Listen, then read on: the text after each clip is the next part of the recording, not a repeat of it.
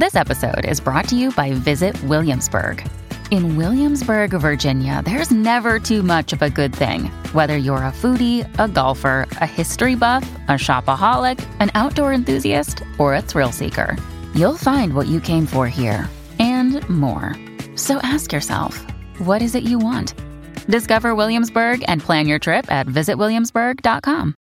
Enter to win 20 of Book Riot's favorite books of 2017 in an exclusive giveaway that we are running through January 14th. You can check out some selections and enter to win 20 books, 20 great books that Book Riot loved this year. Go to bookriot.com/bookriot-top20. That's the number 20 to enter. Again, bookriot.com/bookriot-top20. You'll be entering to win 20 of our favorite reads of 2017.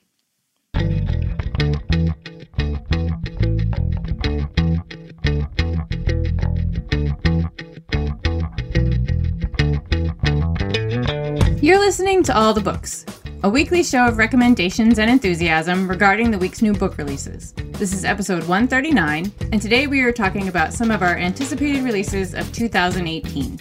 I'm Liberty Hardy, here with my fellow redhead Rebecca Shinsky, and we're coming to you from bookriot.com. Hello. So, it's going to be January now when this is... I know. I'm so we're confused. I know we're in a weird time machine situation with these show recordings right now because it's December 15th, but we're recording ahead. And it's just hard for me to fathom even what life is going to feel like on January 2nd when this show comes out. Yeah, it's because of the way the holidays are this year. Like our recording days and podcast days fall on the holidays, so we're doing everything early. Yeah, I won't mind having, a couple weeks to just relax, but It's weird. Our schedule is just weird. And for some reason, in the last couple of weeks, I've reverted to being like, okay, so next year in 2017, and then people have corrected me a couple of times. You mean 2018? So I'm just resisting the whole thing all the way around. But there are amazing books coming out. I'll feel better once the years are larger than the preceding part of it. So it'll be like 2021. Because it feels weird like saying a smaller number after a larger number. Okay. That's just my own personal problem. I never know what day it is. I have to look at my Instagram story every morning to find out what day of the week it is. So what do I know? I just do whatever my calendar tells me to do that day.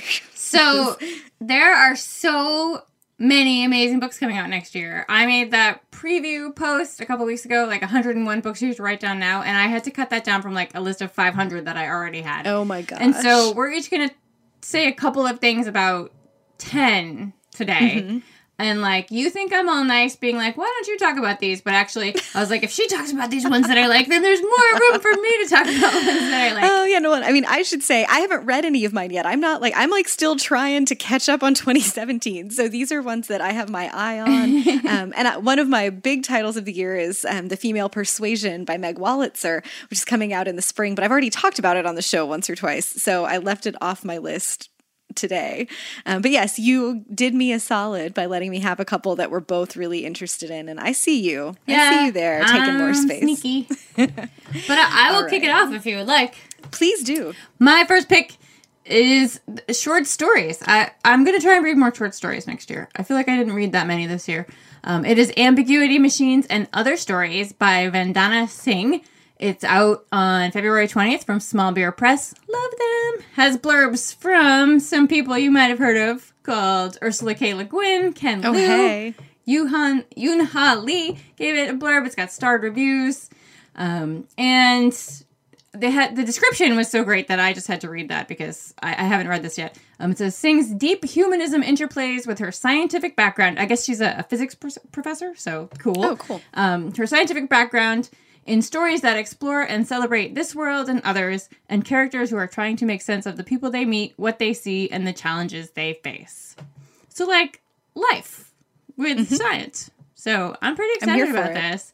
They had the, oh goodness, I'm completely forgetting the name now. They had a story collection that came out this summer that I absolutely love, Telling the Map by Christopher Rowe, that I loved. So, I'm excited about their story collections.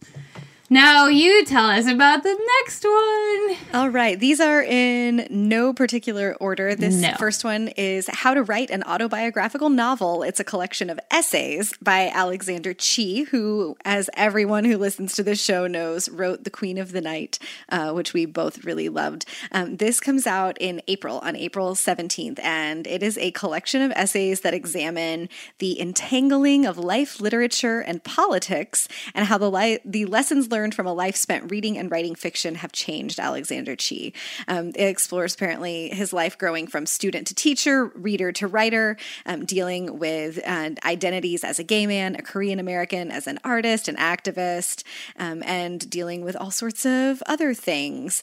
He writes about jobs that supported his writing, like his day jobs, including tarot card reading, cater waitering for William F. Buckley, writing his novel, and dealing with the election of Donald Trump. He's just such a smart and interesting thinker. Alexander Chee writes this beautiful fiction, but then occasionally I see essays of his online that are often about topics I wouldn't have guessed he was going to write about. I think he has a really interesting brain and a really interesting perspective, and I'm looking forward to being surprised by these. So that's How to Write an Autobiographical Novel by Alexander Chee. He's like the president of all the books. He is our king. I think he would want to be like an emperor so he could have a cool robe. Okay. He is the emperor of all the books. Someone should inform him. Yeah. We do. Let me tell you about our first sponsor before we keep rolling down our list. How does that sound? It's As You Wish by Chelsea Sidoti. Sidoti or Sidoti. I just got these notes like 2 minutes before we're recording, and so I apologize for not knowing for sure which way that one goes. As You Wish is a great book for discussion. It will immediately have you wondering what you would wish for and thinking about long-term consequences of what your wish would be, because the book is about what if you could wish for anything and get it.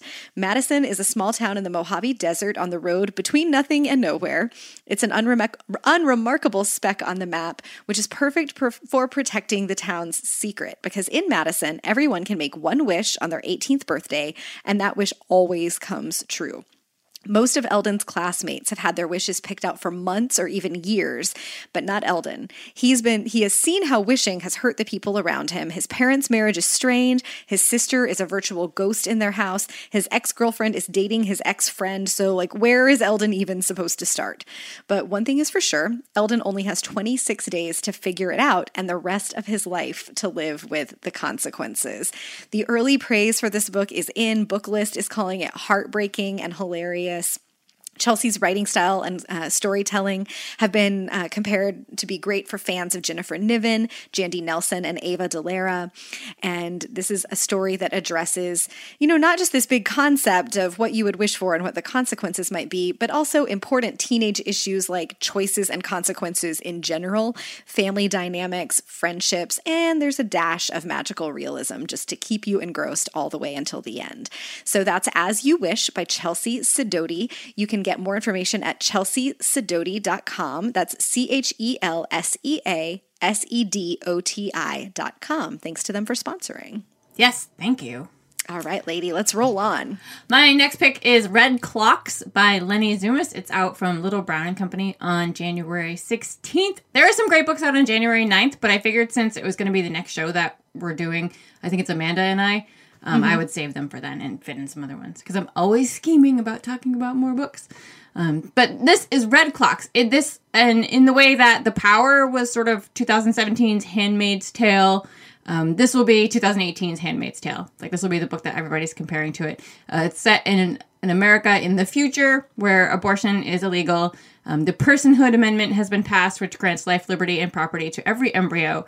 And it's about 5 women from very different backgrounds who live in a small town in Oregon and how they're dealing with these laws, with their circumstances. And it's, a little futuristic, a little alarming, and super fantastic. So it's Red Clocks by Lenny Zumas. All right. This one I'm so excited about. You texted me a month or two ago when we found out that this book was happening, and it was very exciting for both of us.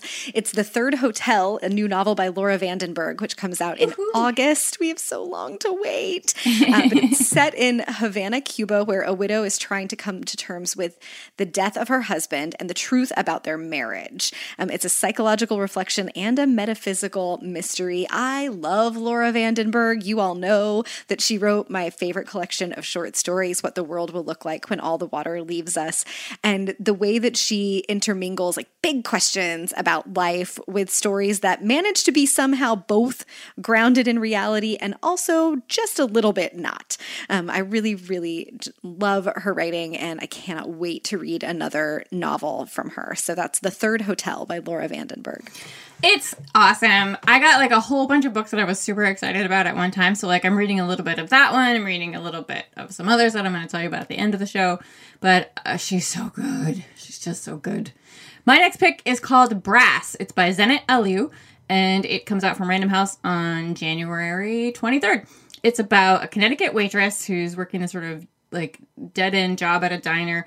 She meets a line cook who's here in the country from Albania. It's an improbable romance. She finds out she's pregnant, and then things happen. Now it's 17 years later. Her daughter is having some issues. She gets suspended from school like on the same day that she finds out that she gets into the college that she wants. She doesn't know where her life is going or really where she's from. She's never heard anything about her dad, so she sets out to find out about the father that she never knew. So again, that's called Brass, and it's by Zenit Aliu. All right, we're going quickly. Want to do another couple before we get to our next sponsor, just to space it out for the people? Yeah. All right, my next one is The Lost Girls of Camp Forevermore by Kim Fu. It comes out February 13th. A group of young girls at Camp Forevermore, which is a sleepaway camp in the Pacific Northwest, they fill their days with the things that you fill your days with at summer camp. And then they set off on an overnight kayaking trip to a nearby island. But before the night is over, they find themselves stranded with no adults to help them or guide them home. And the book traces the 5 girls through this trip and beyond it to see successes and failures and loving relationships and heartbreaks. And I'm really, really hoping that this is going to scratch the itch that The Interstings by Meg Wolitzer left in my heart for more stories about people who meet when they're children and maintain those relationships up through their adult lives and what those lives look like. So that's The Lost Girls of Camp Forevermore by Kim Fu.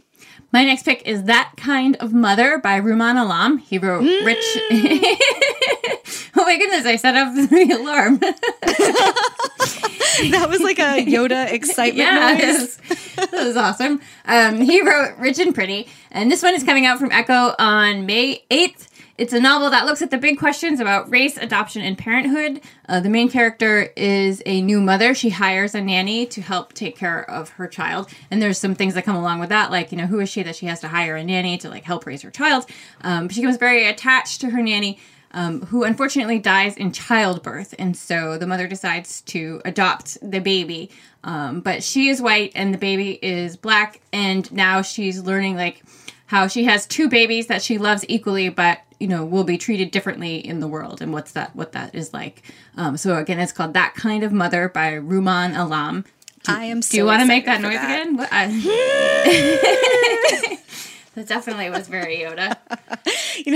A couple weeks ago, I had told one of my girlfriends about a little dramatic thing that happened in my yoga training, and she was relaying the story to her husband, but she misspoke when she was telling him about it and told him that there was drama in my Yoda training, and we did a whole 25-minute text bit about Yoda teaching yoga.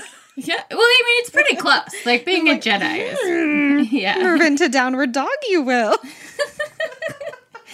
Oh, this could be a whole show. This could be a whole thing. How about I tell you about our next for the sponsor? Silliness. Please do. Save me, Liberty. Our next sponsor is Owl Crate. Owl Crate is a monthly subscription service that delivers bookish fun straight to your door. Each box contains 1 brand new hardcover young adult novel, as well as a whole bunch of bookish keepsakes to help set the mood for your literary adventure. Every box is built with a super fun and creative theme in mind, and also includes special goodies right from the author. Owl Crate also has a brand new box for younger bookworms, Owl Crate Jr., and it is perfect for readers aged 8 to 12 or anyone young at heart.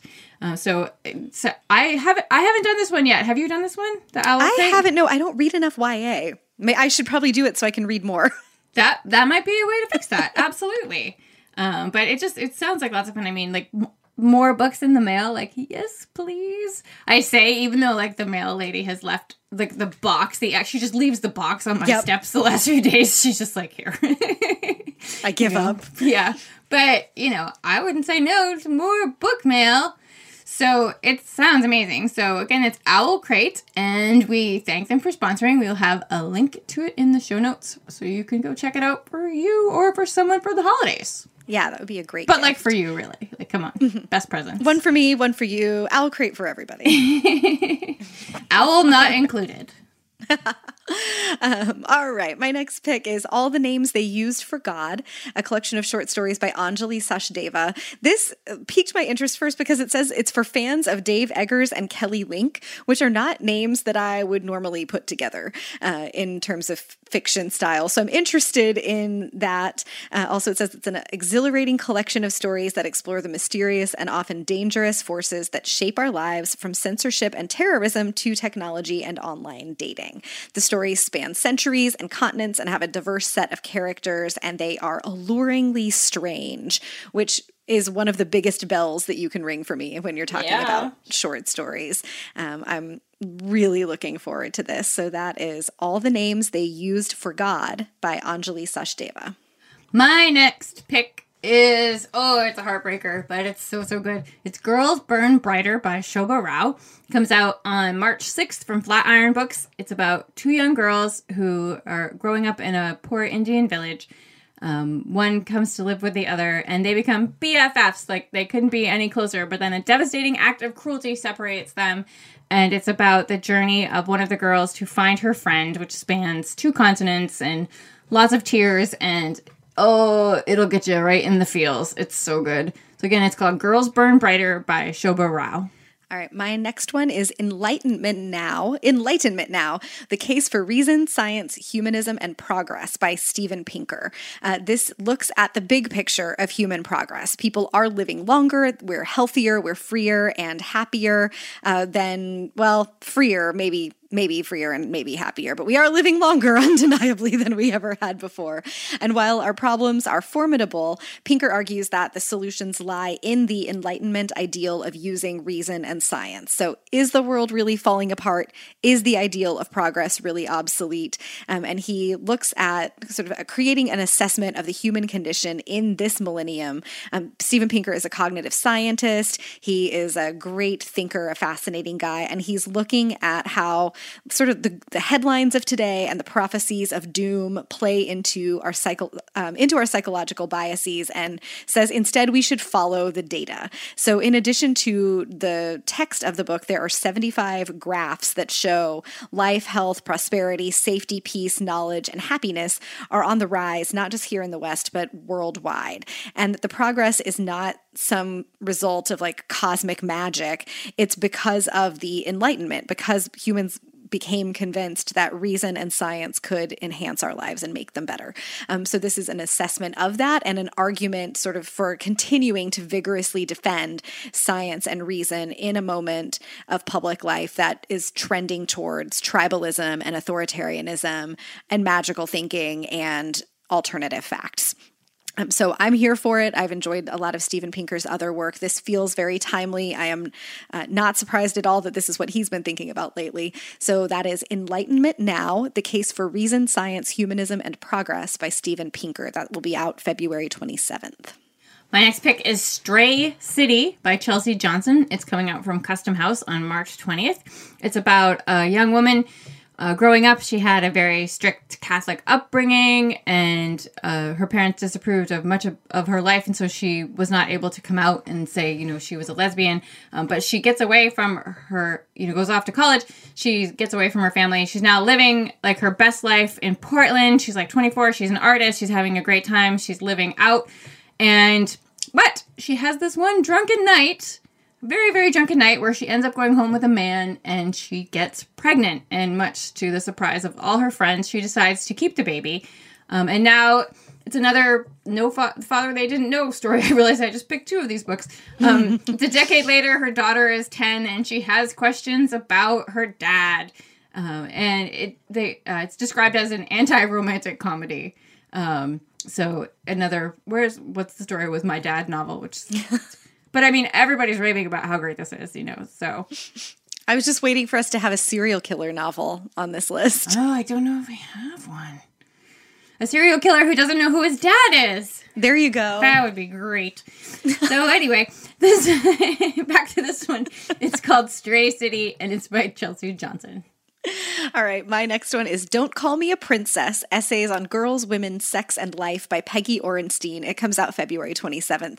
Peggy Orenstein wrote Cinderella Ate My Daughter and a follow-up book called Girls and Sex that address feminism and culture and issues of sex and sexuality and identity, womanhood and girlhood in contemporary times. If you have read an essay about why it is so problematic that all the girls' toys are pink, there is a good chance that Peggy Orenstein wrote that essay.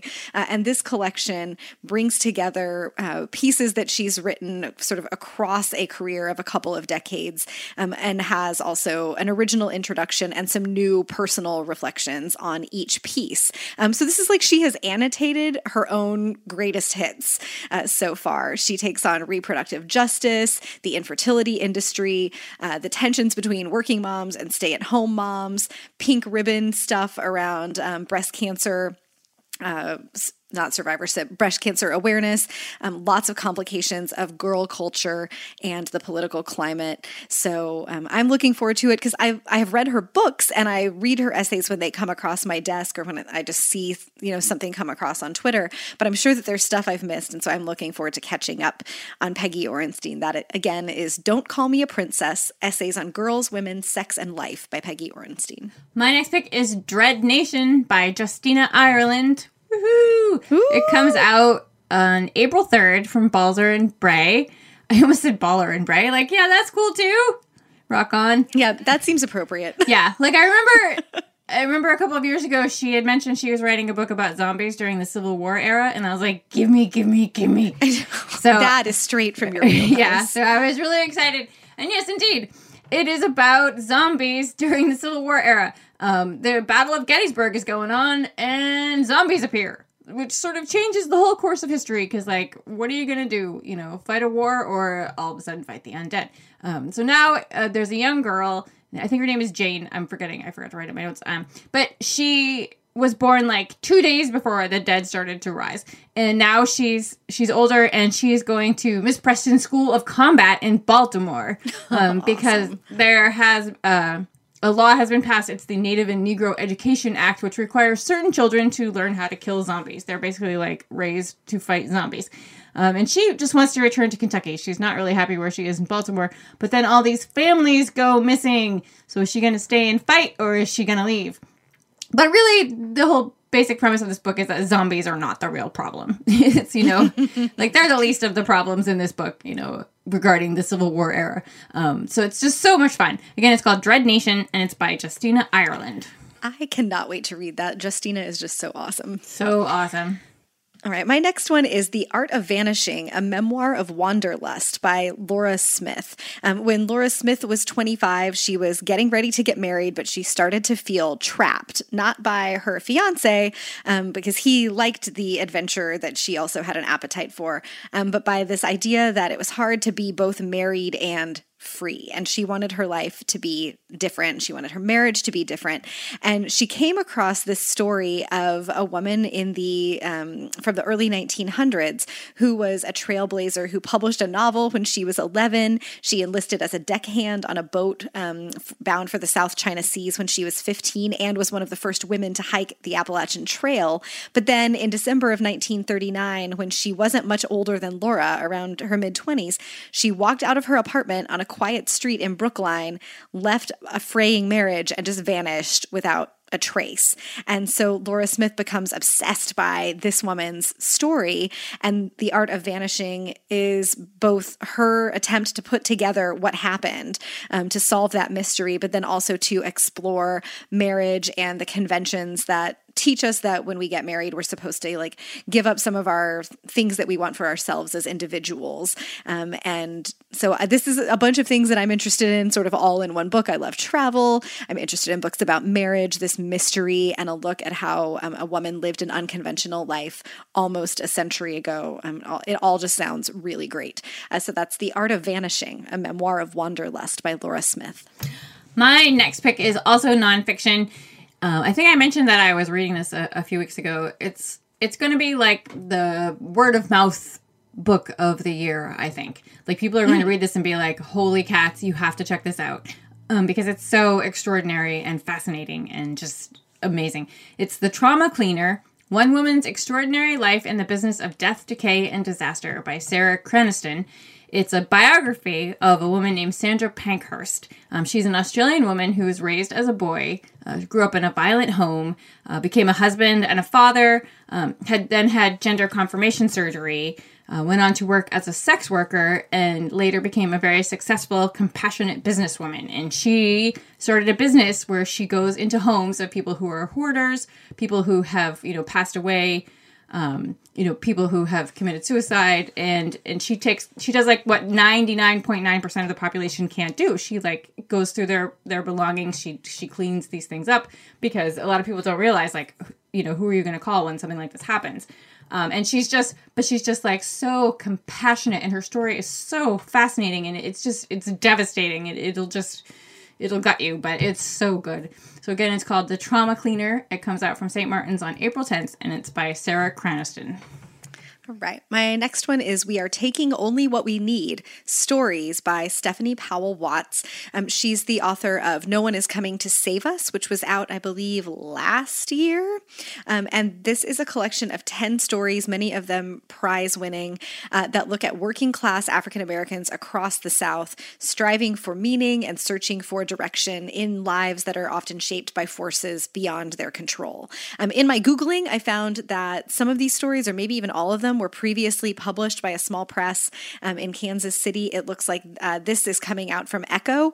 So not entirely new work, but the first sort of wide release of this work, and the first that I have heard of it. I didn't make it to No One Is Coming to Save Us, but it's been on my radar forever, and this collection of stories looks really terrific to me. So that is We Are Taking Only What We Need, Stories by Stephanie Powell Watts. Echo is doing an awesome job because with like the reissuing of short story collections. Like, they had the Jim Crace that came out this year.